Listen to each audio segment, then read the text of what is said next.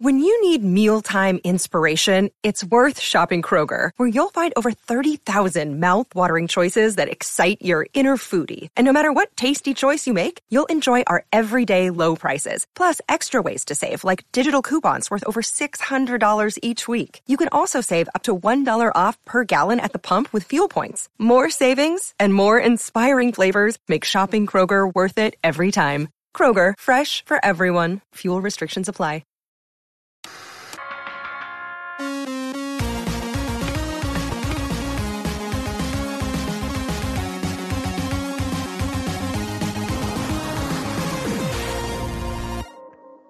Hey guys, I am here with Luke from Console5. How's it going, man?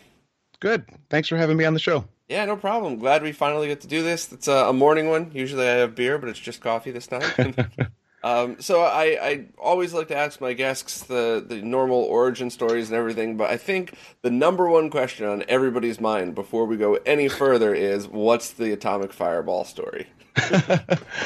I think it's fun when you get a box or you open something and there's just something extra in there. Mm-hmm.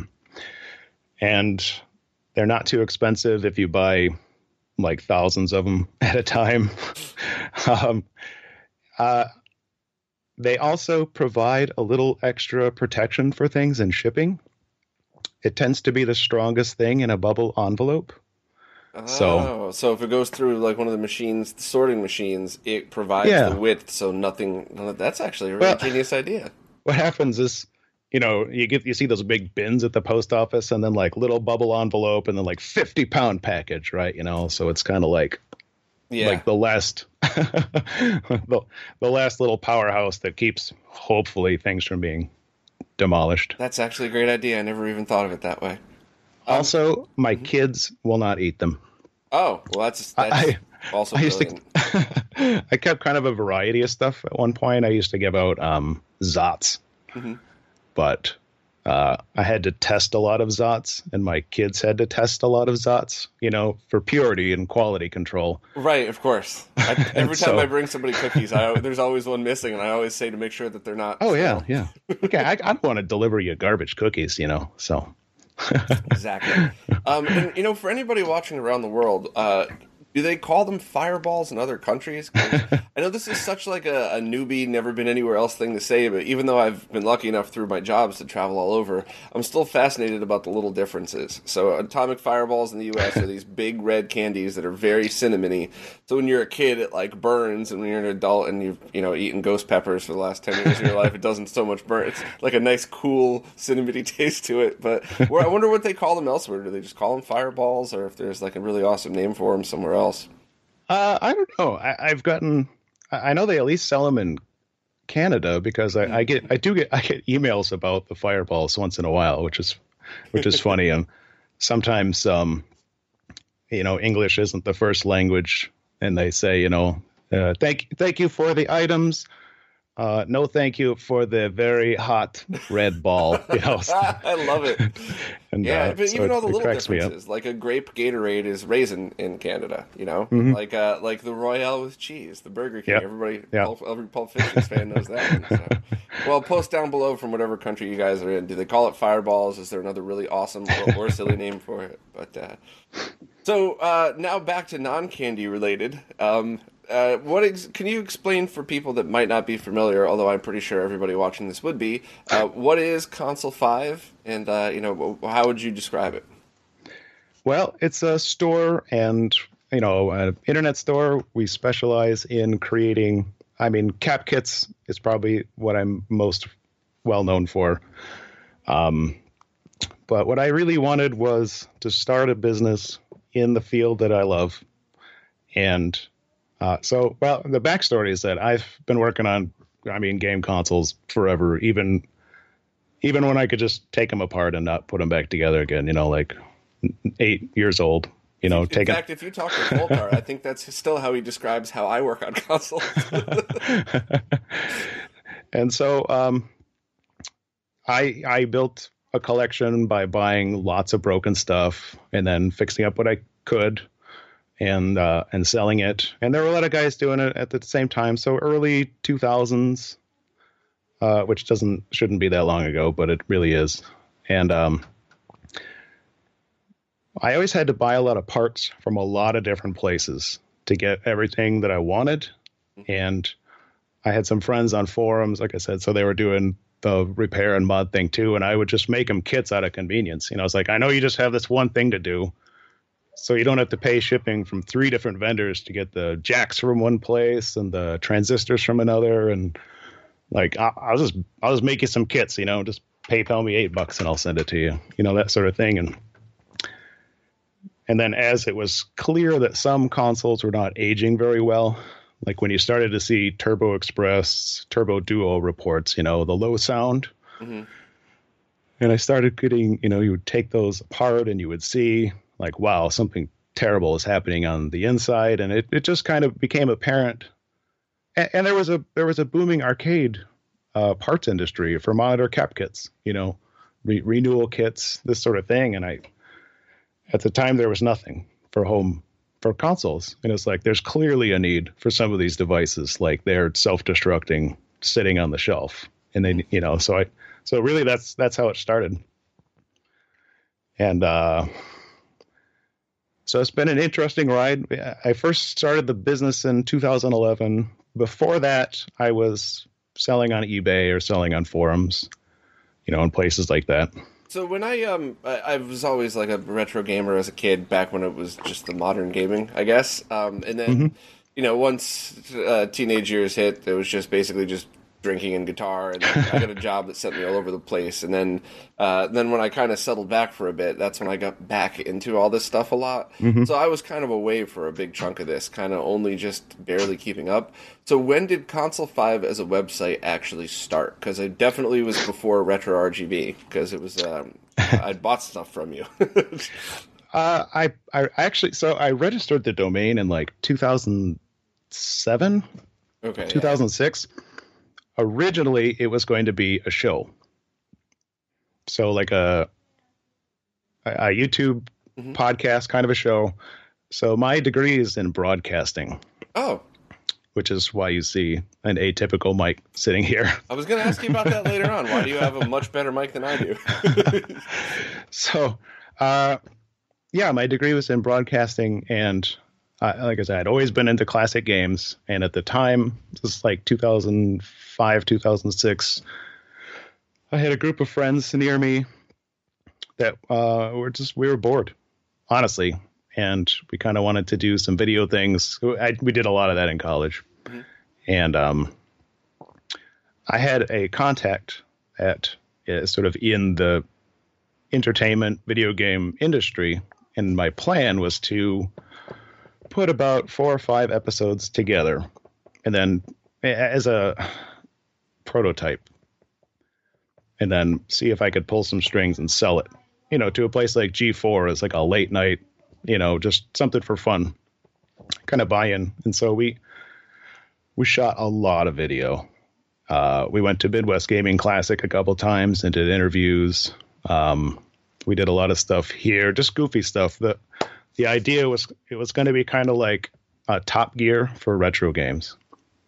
You know, nice camera work, entertaining stories. At the time, I didn't have a lot of confidence in myself as a host.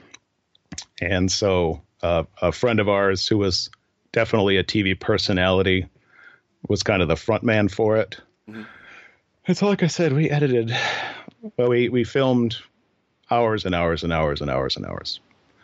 Just, you know, we would take like some obscure, you know, like super graphics game and then just set like random friends down in front of it. You know, and just little running commentary, little MST3K, you know, as they're playing. And we just wanted to make something entertaining that wasn't a sort of dry lecture. And anyway. Whatever happened? Did you guys end up pitching it? And like, what was the final outcome? What happened is life changes. I had my first kid, and the host, the talent moved like to the other side of the U.S., you know, in pursuit of a job. And it sounds like every band story ever, by the way. I know, right? I know. And it was disappointing, but it was understandable. Well, you should absolutely upload that footage as and just mildly clickbaity, like Lost Console5 TV show footage or something. Just put Lost in there to pique everybody's interest in something. But yeah, I think people would love to see that.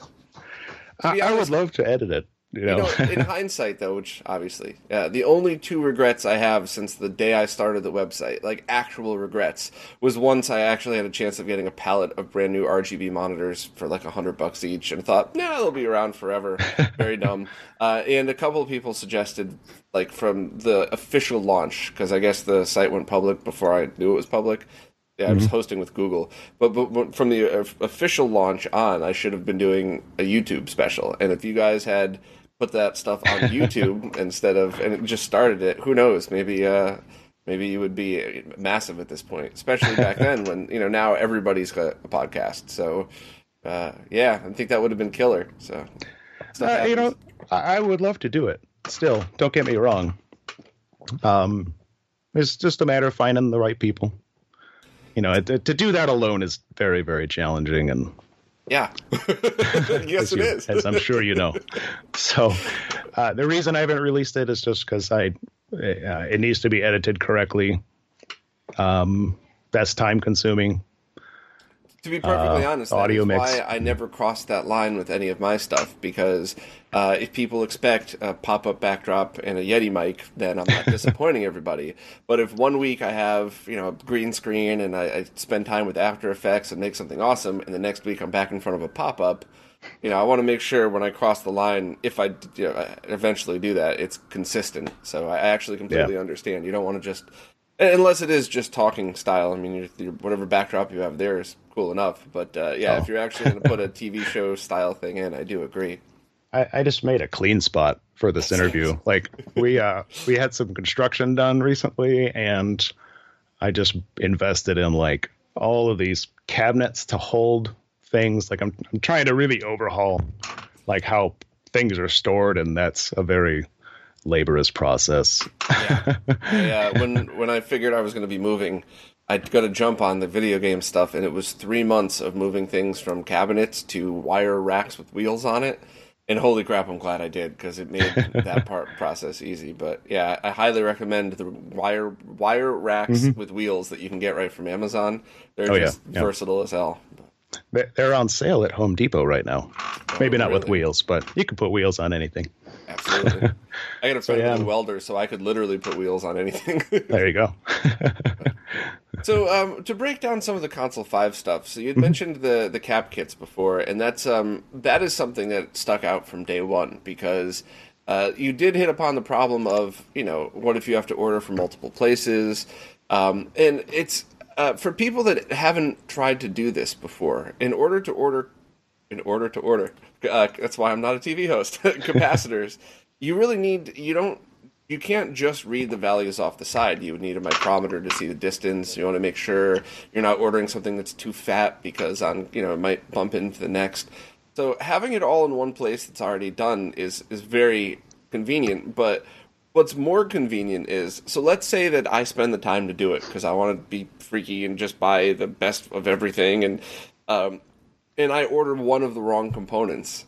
Now, not only am I spending money on shipping, but now I got to wait another week for that to come from DigiKey, and it's like my console's already apart. I don't have a lot of space to leave it apart and wait for next time. It's just having the convenience of everything show up in one package is definitely a massive help to everybody that's done it.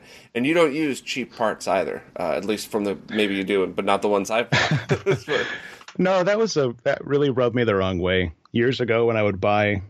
I've had a few arcade games over the years, and before I was into any of this, I would do, I'd call up whoever the big distributor was at the time that was selling them, and I would get a kit, and then you'd open it up, and it'd be all, tier 3, tier 4, like just, bottom of the barrel, really high margin parts. Yeah. And so when I set out, I was like, it's challenging enough to put these in without, depending on your level of skill. And my customers range from top to bottom in terms of skill. And so you want them to have parts that are going to last as long as possible. And to be honest, when you buy 4, 5, 8,000 of the same value, the bulk difference between the really cheap stuff and the really good stuff, to me, doesn't warrant, the quarter.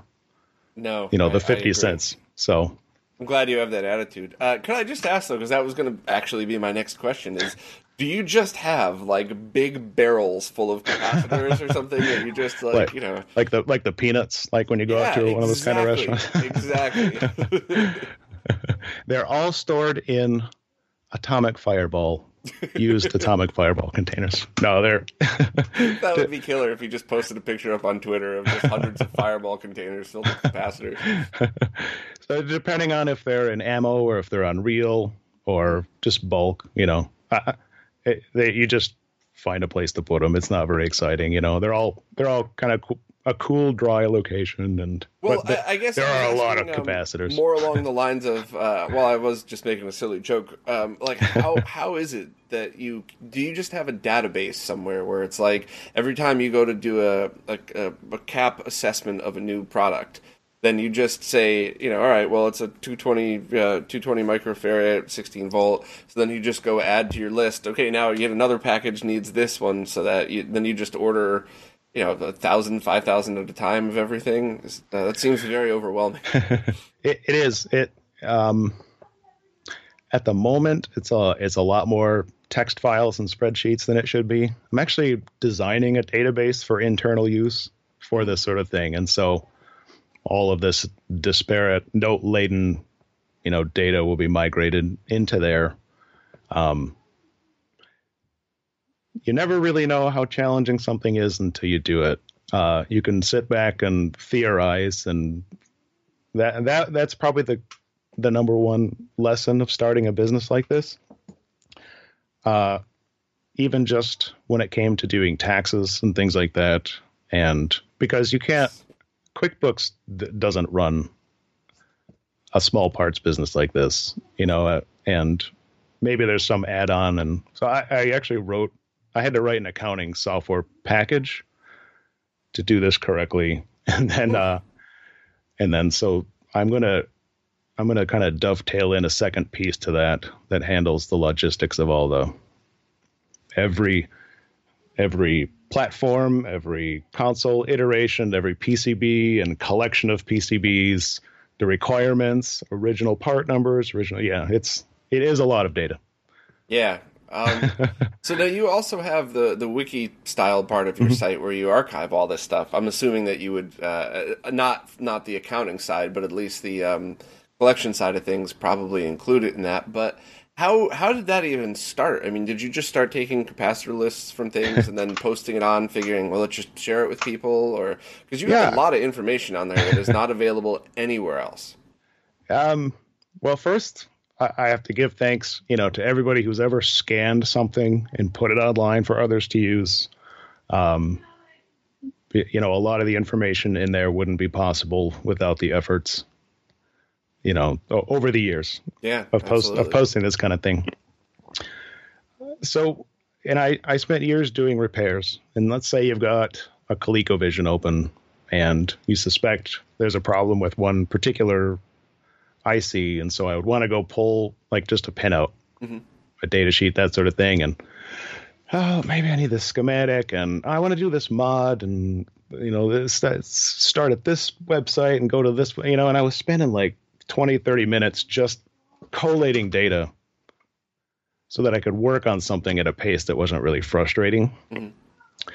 And so that when I decided to really make a go of the business, I was like, well, I'm going to just make the repair resource that I want, like a bench repair resource, and with the wiki software just kind of seemed perfect for it. It was very effortless to just start developing content and link it all together. And it's like 700 or 800 pages now, and it does start to get kind of overwhelming.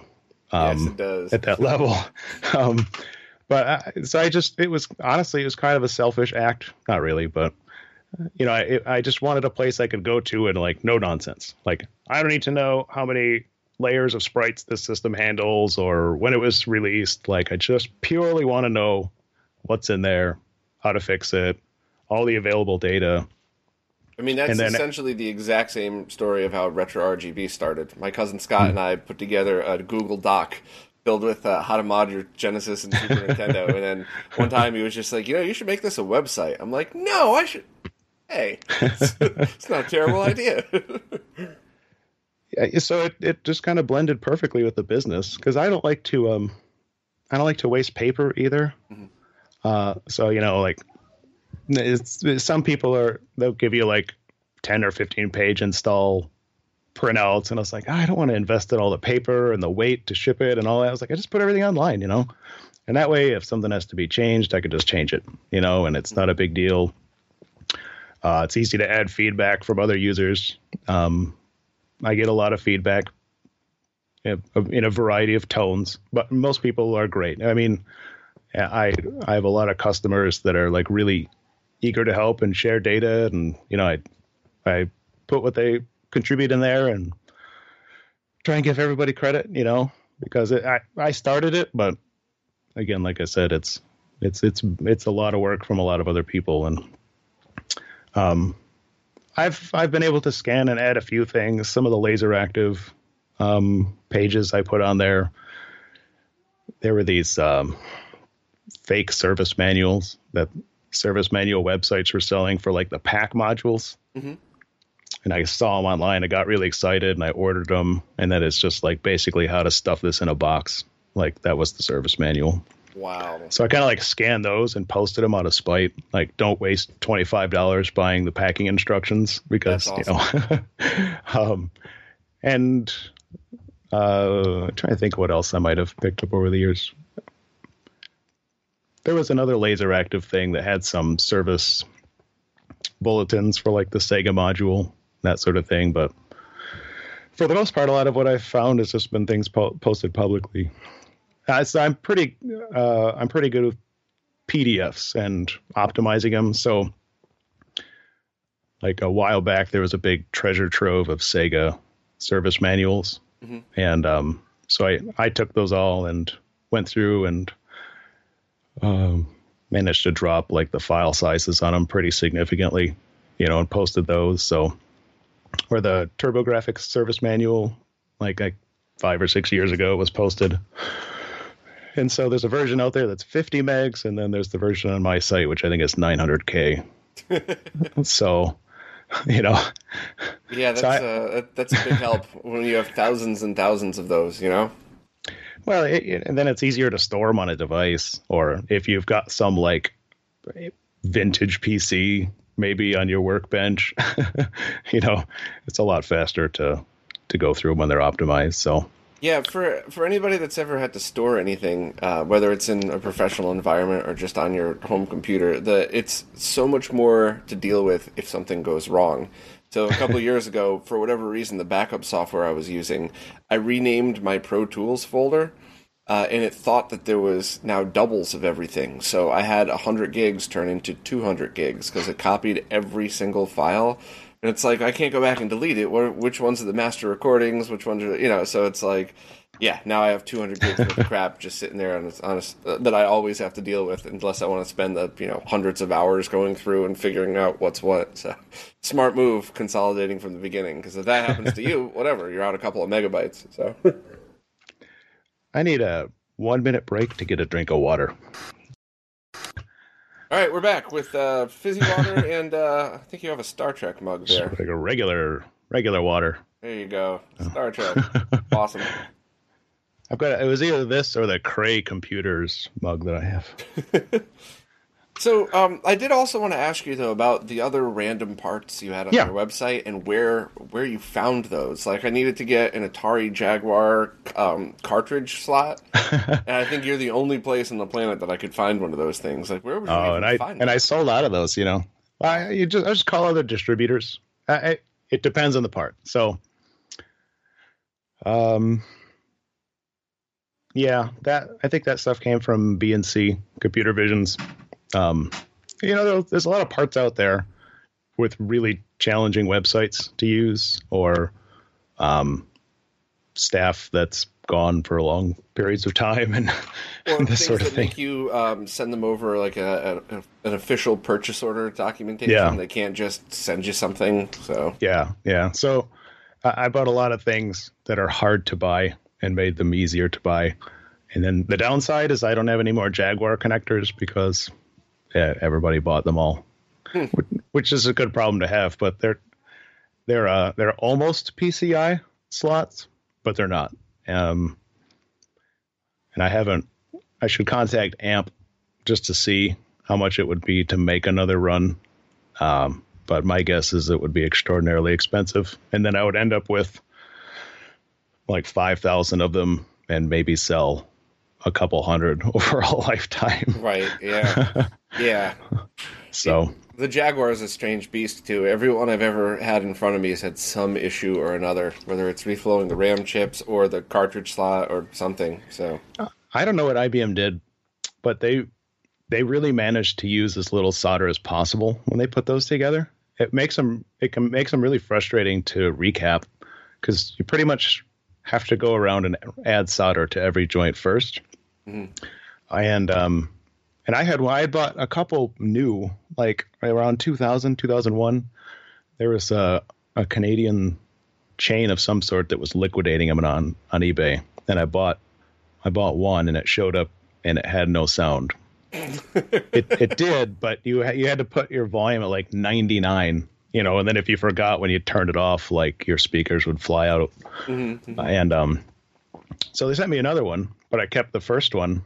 And then I opened it up and it was like they just put like one thimble full of solder like across the entire board. And I just had to reflow. Yeah, I just had to reflow the audio regulator and poof, I had 2 working Jaguars. So Jeez. That worked out. Yeah, the whole Jaguar thing was a mess from day one. I remember it as a kid, as a video game fan, but I also remember because I think a family member had stock in the company, so I got to hear what the game magazines were talking about and what the executives were talking about, and it was so funny because everybody was calling bullshit on the same things. So yeah, that was a weird way for Atari to leave an industry that they basically created. Yeah, and with the new Atari box coming out, that seems just as all the behind the scenes stuff that's been posted seems a little strange. So I guess we'll see. And then its second life is a dental camera. I mean, it's like you can't write this stuff, It's just that is the only part of it that completely makes sense to me because those molds were probably back in the 90s. They were probably $100,000 each for the top and bottom pieces. So that's the only part that actually makes perfect sense. Where if they were some dental companies like, hey, we'll give you $40,000 for both. Sure, sure, take it. So yeah, that's the easy part. So what's like the weirdest thing you have on there? What's the most obscure? Like you have so many. I mean that as a compliment, obviously, but like, I don't know. I take a lot of requests, so a lot of what I carry is based on that. So a lot of the like little project kits was just like because there are all these circuits kind of buried in like Usenet, guides dating back to forever, and somebody would say, "Hey, do you have a kit for this thing I found?" Like the Vectrex buzz reduction thing, Yeah. I'd be like, no, but I'll make you one, So a lot of what I have is somebody just said, hey, do you have this? And I said, no, but, give me a week. And you just build them and then either you sell one and then that's it, or it becomes popular, so.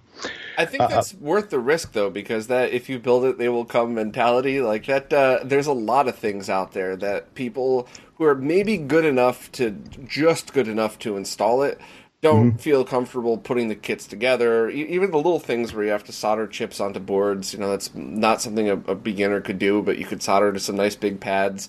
I think once those things were available, a lot of people were like, oh, crap, I just buy the kit and solder it in. So that was I think that was a huge help, and I think that probably drove a lot of things that people might have been hesitant to do. And a lot of the products come from, there are some people in the hobby that are really intelligent and make really cool things, like the McWill LCD kits, And so I love being able to carry things like that. Because for a while to order it, you had to email them or, send them a PM on a forum and kind of wait for that exchange. And so to be able to just have those and packaged and ready to go, I know that's convenient for a lot of people.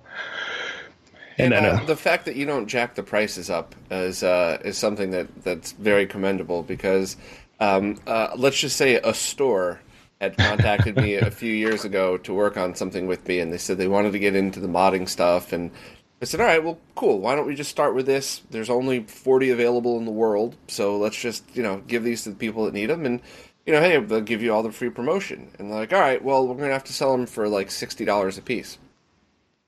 Your cost is $7 a piece, including shipping. Yeah, well, to make a profit, we got to sell them for at least 3 times 300%. Yeah, this is how you want to dip your toe in the retro gaming market. This is how you want to impress people by selling something that's listed on another website for $8. All right, and I just said forget it, and I walked away from that. And that is very obviously, hey, guess what, guys? The store is not Console5. So, yeah, it is very clearly not the attitude you have towards things. So thank you very much for still making a profit, but not ruining all of our bank accounts. Doing it without staff helps. I mean, I do. So my family helps me. And so, I don't have to pay them anything. So they're just free. I have 3 boys, and the older boys I'm slowly training to do different tasks, and so I pay them. I have like little clipboards, and my middle, he's really into it, so he'll show up and he'll say, "You have anything for me to do?" I say, "I sure do. Go sign in." And and you see what their abilities are, and you give them you give them tasks appropriate to that. So he's like the executive in charge of stuffing bubble opes with fireballs and thank you cards, I absolutely love that. When I was so bored as a kid, my crazy ADHD brain bouncing off the walls, and as soon as I was old enough to do anything, I was like, I'm going to go mow lawns to buy a Sega Genesis. But at that time, I lived in the ghetto, and there were no lawns, so I had to walk for blocks till I found somebody with a lawn that would pay me. And then there was the first lesson of life of trying to fight these people to get paid for the 3 times I mowed their lawn that they haven't paid me yet. It would have been lots of hard lessons learned. I would have loved to have been able to walk into a family member's house and stuff fireballs and sort out cabinets. Yeah, they don't love it, but they like money. Like all kids, they'd rather be playing Minecraft or Roblox or. Yeah, what an awesome way to teach how to earn, though. That's perfect. You have to segue from dad to boss. You have to be a little scary, but you can't be too scary, Say putting kids together. My oldest puts kids together, and we have this multi-step process to make sure everything gets in there. And so it's this is very important because when people get these, if it's not right, they get really mad, and they tell me, they're not shy about being really mad. And some people are understanding, and some people are really mad. So I said, you right now are doing the most important job you can do. Well, I was actually going to bring that up at some point, but for whatever reason, people think that because I have links on my website, that means I sell these things. I've gotten so many hateful emails over the years about, I bought that thing from you, and I don't sell anything. I haven't in years. But one of the things that people don't seem to understand, which admittedly I didn't either until I had to look it up, but I have a couple of your kits in consoles where there's plenty of room inside, so you don't have to worry. If you have 3 caps that are all 220 microfarad, but one's 10 volt, one's 12 volt, and one's 16 volt, you just send 3 16 volts, which is completely the right way to do it. And in fact, I think the guys like Nick and Steve and Zach and Renee would probably all agree that going up in voltage is never a bad thing if you have the room to do it. But do you have little cards that you throw in now that tell people bigger yes. voltage is better? I just started. This took me way too long, but I did just start doing that. I put stuff in the wiki, and I'd put stuff I think at checkout, and there were sort of assorted, scattered notes. But the question would come up, and it's totally understandable. Sometimes you also see people post lists backwards. 10 volt, 220 microfarad. I see that a lot. And so their natural instinct is to look for the 10. Right. And then they don't find the 10. And so, we'll have a little back and forth, and I'll kind of, just explain what's going on. Because that's the one thing. I agree that everything you should do is digital. If the times that I've gotten the 3-page printout of instructions, it's like, this is nice, but now I have to scan this into a PDF to save it next time. But that is the one thing I think would be a big help, is just throwing in that little card warning them that, hey, go to the higher voltage if you can't find the smaller ones or something. Yeah, so the latest thank you card on the back now has like a list. It's not a comprehensive list, but it gets the idea across, and Gotcha. Then there's a little how to identify SMD markings cap, because the letter code, it's alphabet soup. I didn't even think of that, but that's stuff like really that, handy to have as well. Some companies like to put the real voltage number, some of these letter codes, some they cram the letter code and the type of cap all together, and so, you have to look at a lot of them before it becomes instinctive. So. Yeah, and even when you've done a bunch of these, when you stumble across an odd one, like in the 32X, there's that one capacitor that looks different from the rest. Yes, yeah. That's because it's a completely different type. If you replaced it with the same values but not the right type, then it wouldn't work. So yeah, there's a lot more to it than a lot of people realize. But I think there's very little standard. It's frustrating, Like, my favorite is how tantalum SMD caps, the black bar is the positive. Right. And on everything else, it's the negative. And did you know those could actually catch fire? Oh, I've had them catch fire in my face. Yeah. People don't seem to realize that. Once in a while, somebody will say, well, why don't you use tantalum caps? And then I have like this sort of you superimpose the flashback of the tantalum caps exploding. Because like, why isn't this circuit working, huh? Oh, that's why. Yeah. So you get kind of shell-shocked. Yeah, it's just, in life it always seems that way. If you took a different cap and put it in backwards, it probably just wouldn't work, and it might eventually pop and ooze out, but it's not going to explode and catch fire. So, yeah. I had high school, electronics courses, and that's a memory permanently burned into my head as my buddy sitting a couple tables across from me. He can't figure out, why isn't this circuit working? Why isn't it working? And he gets this close. And then, and he kind of stumbles back, and he's got like the paper wrapping stuff like hanging out of his hair. He's kind of blinking. And I was like, I think that's why, So, and then we all laughed, and then I would use my clear parts tray as like a little shield. I would work around it, Jeez. That's hysterical. Yeah, I think we've all had incidents like that, but I've never had one. Luckily, I've never had a tantalum pop on me, but I do know that they're good capacitors if installed correctly. But there's a lot of industries that ban them for that exact reason. They're just really intolerant of voltage spikes, So I have this weird tabletop arcade game. I pulled it out of a barn, and it's based on cloned Tato 8080 hardware, like the same stuff that ran Space Invaders and all that. And I was trying to get it to work, and it would just boot up to garbage, and it was very challenging to service because the boards stack together, and so you really had to build a fixture to do anything with it. And just one day I was working on it, and one of these little tantalum caps just right before my eyes went up in smoke, and so we turned that off quickly and changed that one out. Yeah. So, has there been more of a focus on one thing or another lately? Do you have more stuff coming in? Do you sell other people's stuff? So, like, if somebody comes up with a cool design that's tested and verified, and can say, hey, I don't want to sell these. Like, are you starting to take on more of that recently? Is there one focus? I would love to. Anytime I do, I've got a shipment of reproduction Game Gear soundboards on the way. Cool. And it was the same kind of a thing. Just somebody said, hey, I built this just because. I needed one. So, he went through the design and testing and all that. And he said, no, I've got like a huge pile of these. Would you be interested? I said, why? I don't know what the market is, but sure, let's try it out. We'll see what happens. And that's very cool.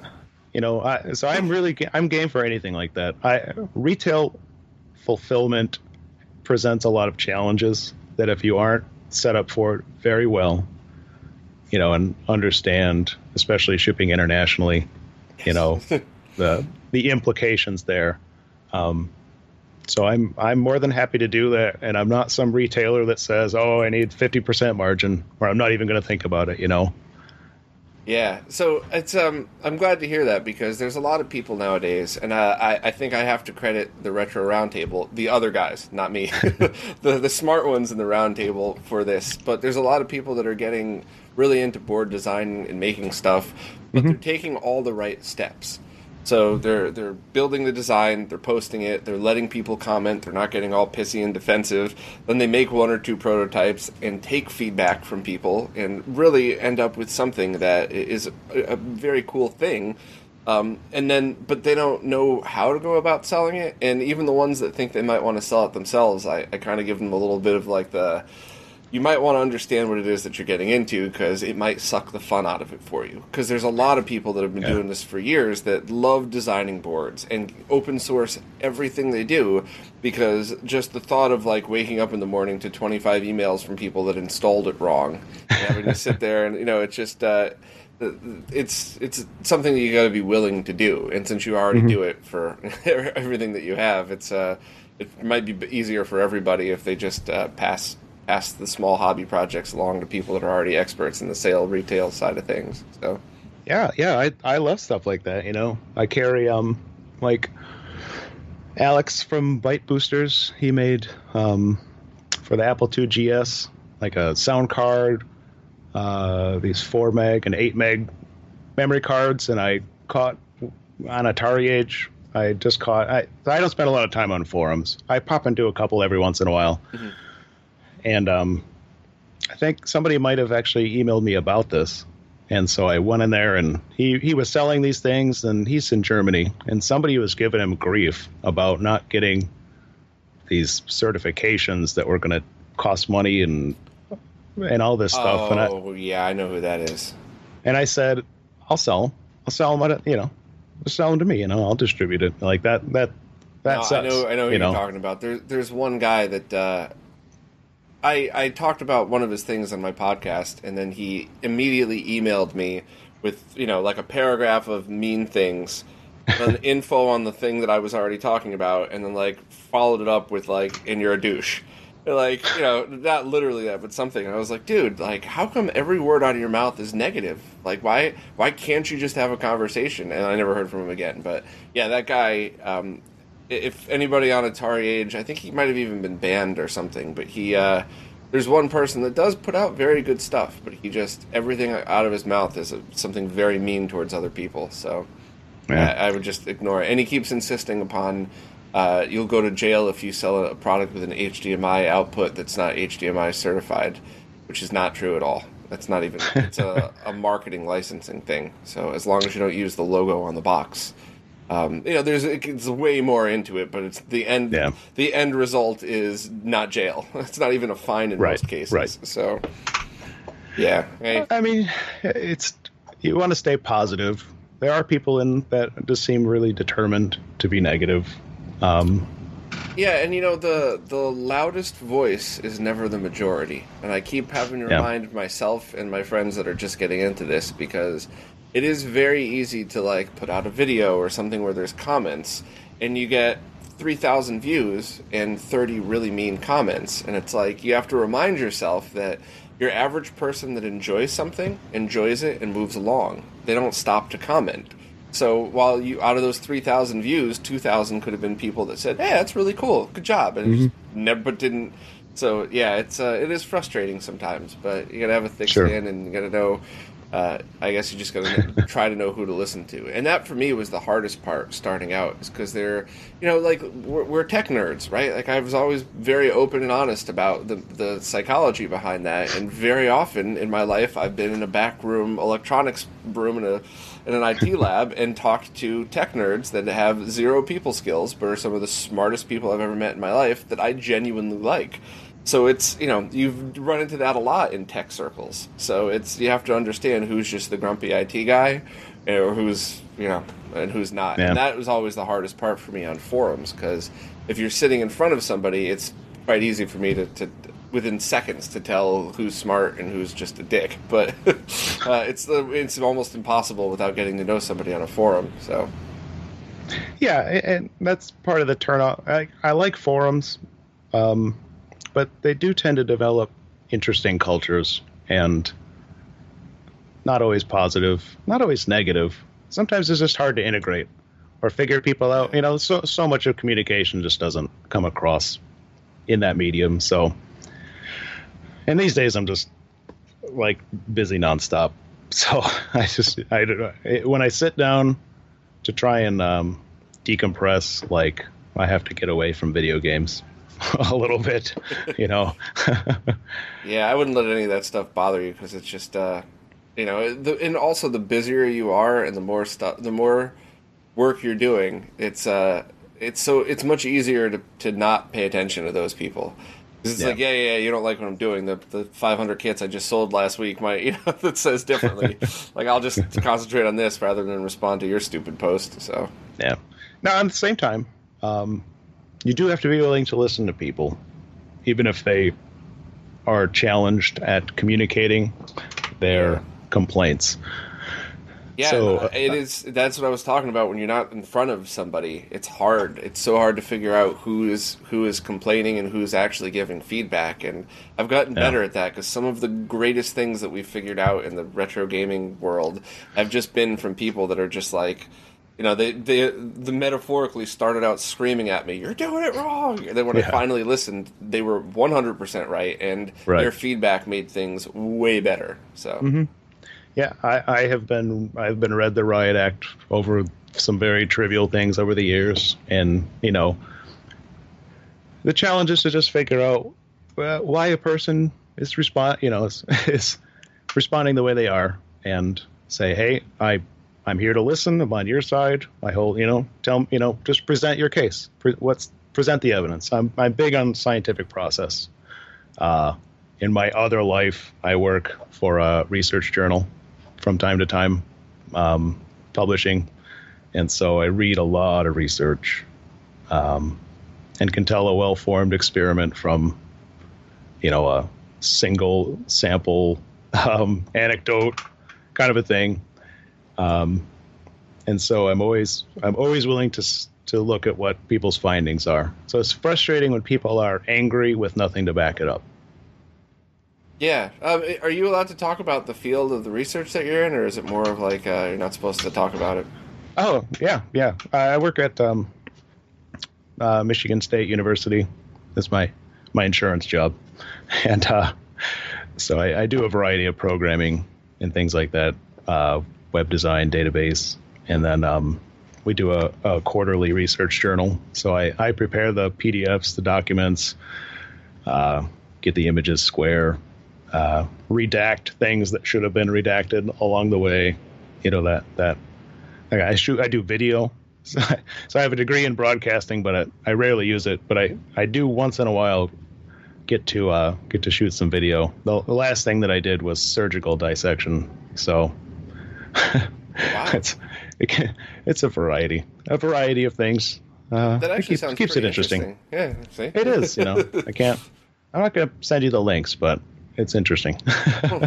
Yeah, I always like stuff like that. I like I listen to the Joe Rogan podcast now and then. I like some of the people that do the scientific research that go on, and it's always the same, because it doesn't really matter if you're talking about muscle regeneration or the proper layout of a capacitor and a board. Like, everybody that seems to know what they're doing has a very solid grasp on beginning, middle, and end. Concept, testing, and then final implementation, and that's far fewer ethical concerns with electronics research. But. Yes, absolutely.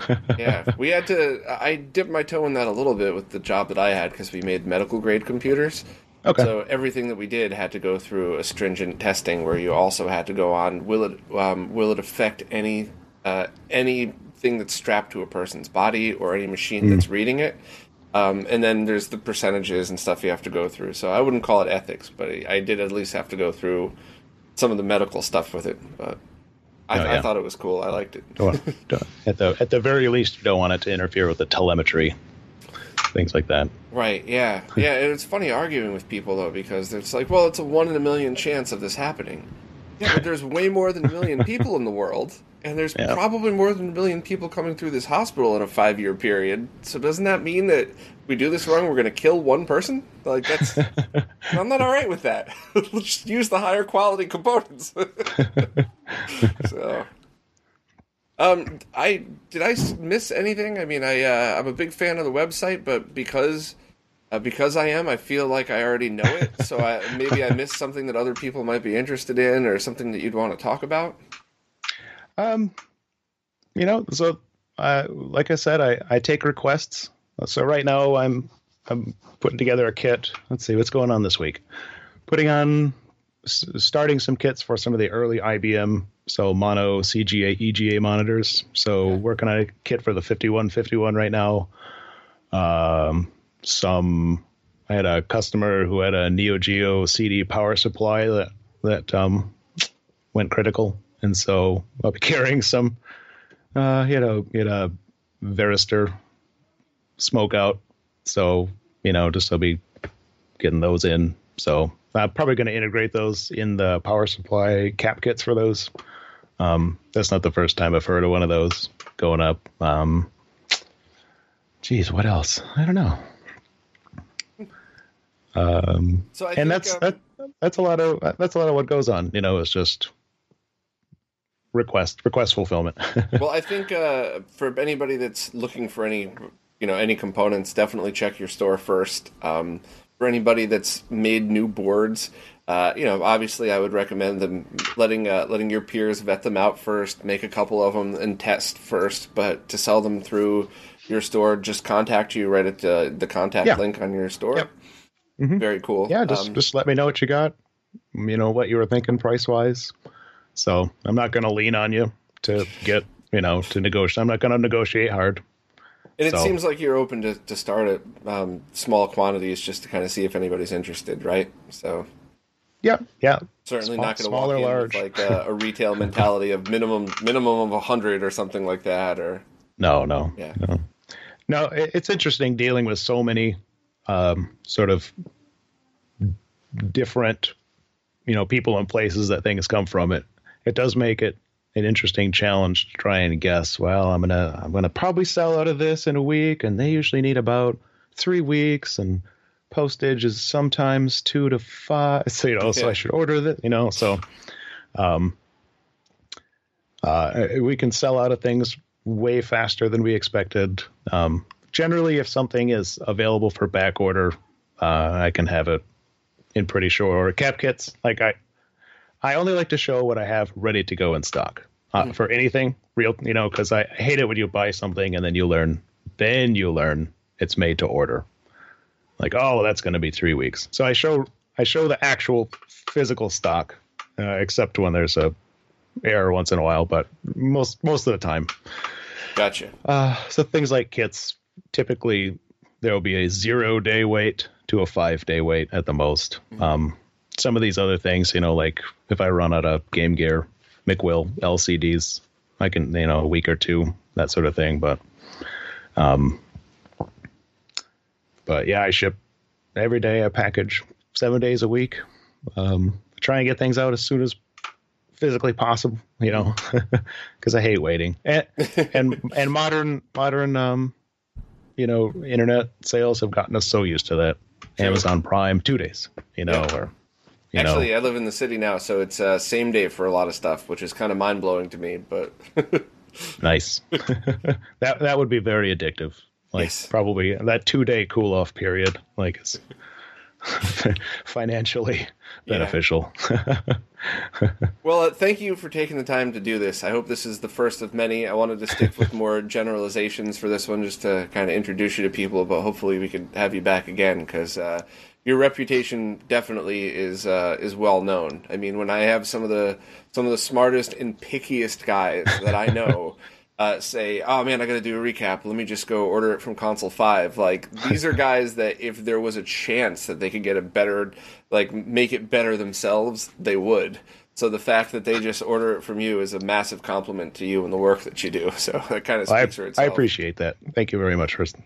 Thank you for your kind words. Well, I wouldn't be nice if it wasn't true. So people could obviously find you at console5.com. You're on Twitter, but not super active on it. Is there any other? I listen. I lurk. You know, I take questions on Facebook. Email is usually the best. Either one of those is fine. But I do respond on Twitter. Okay. Well, I'll leave links to your accounts down below. And thanks. Hopefully, we'll just do this again soon. Thank you very much. All right. Take care. Nice talking to you.